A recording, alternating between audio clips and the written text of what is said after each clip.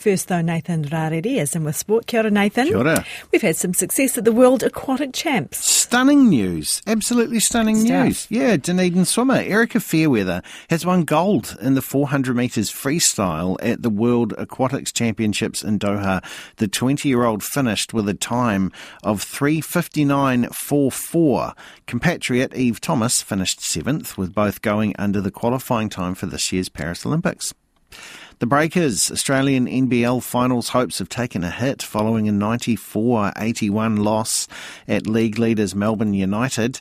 The New Zealanders have slipped out of the top 6 playoff places, though they are still in contention with 2 games remaining.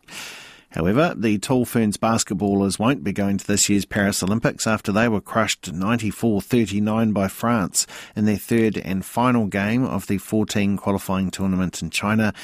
The injury-hit New Zealanders lost all 3 games at the event, which included games against China and Puerto Rico. And Arsenal thrashed West Ham 6-0. to stay in the thick of the Premier League title race. The Gunners are now level with second-placed Manchester City, 2 points behind leaders Liverpool. Koe nā ngā pūrongo haki kina. That's your sports news, and Nicola is back with weather next.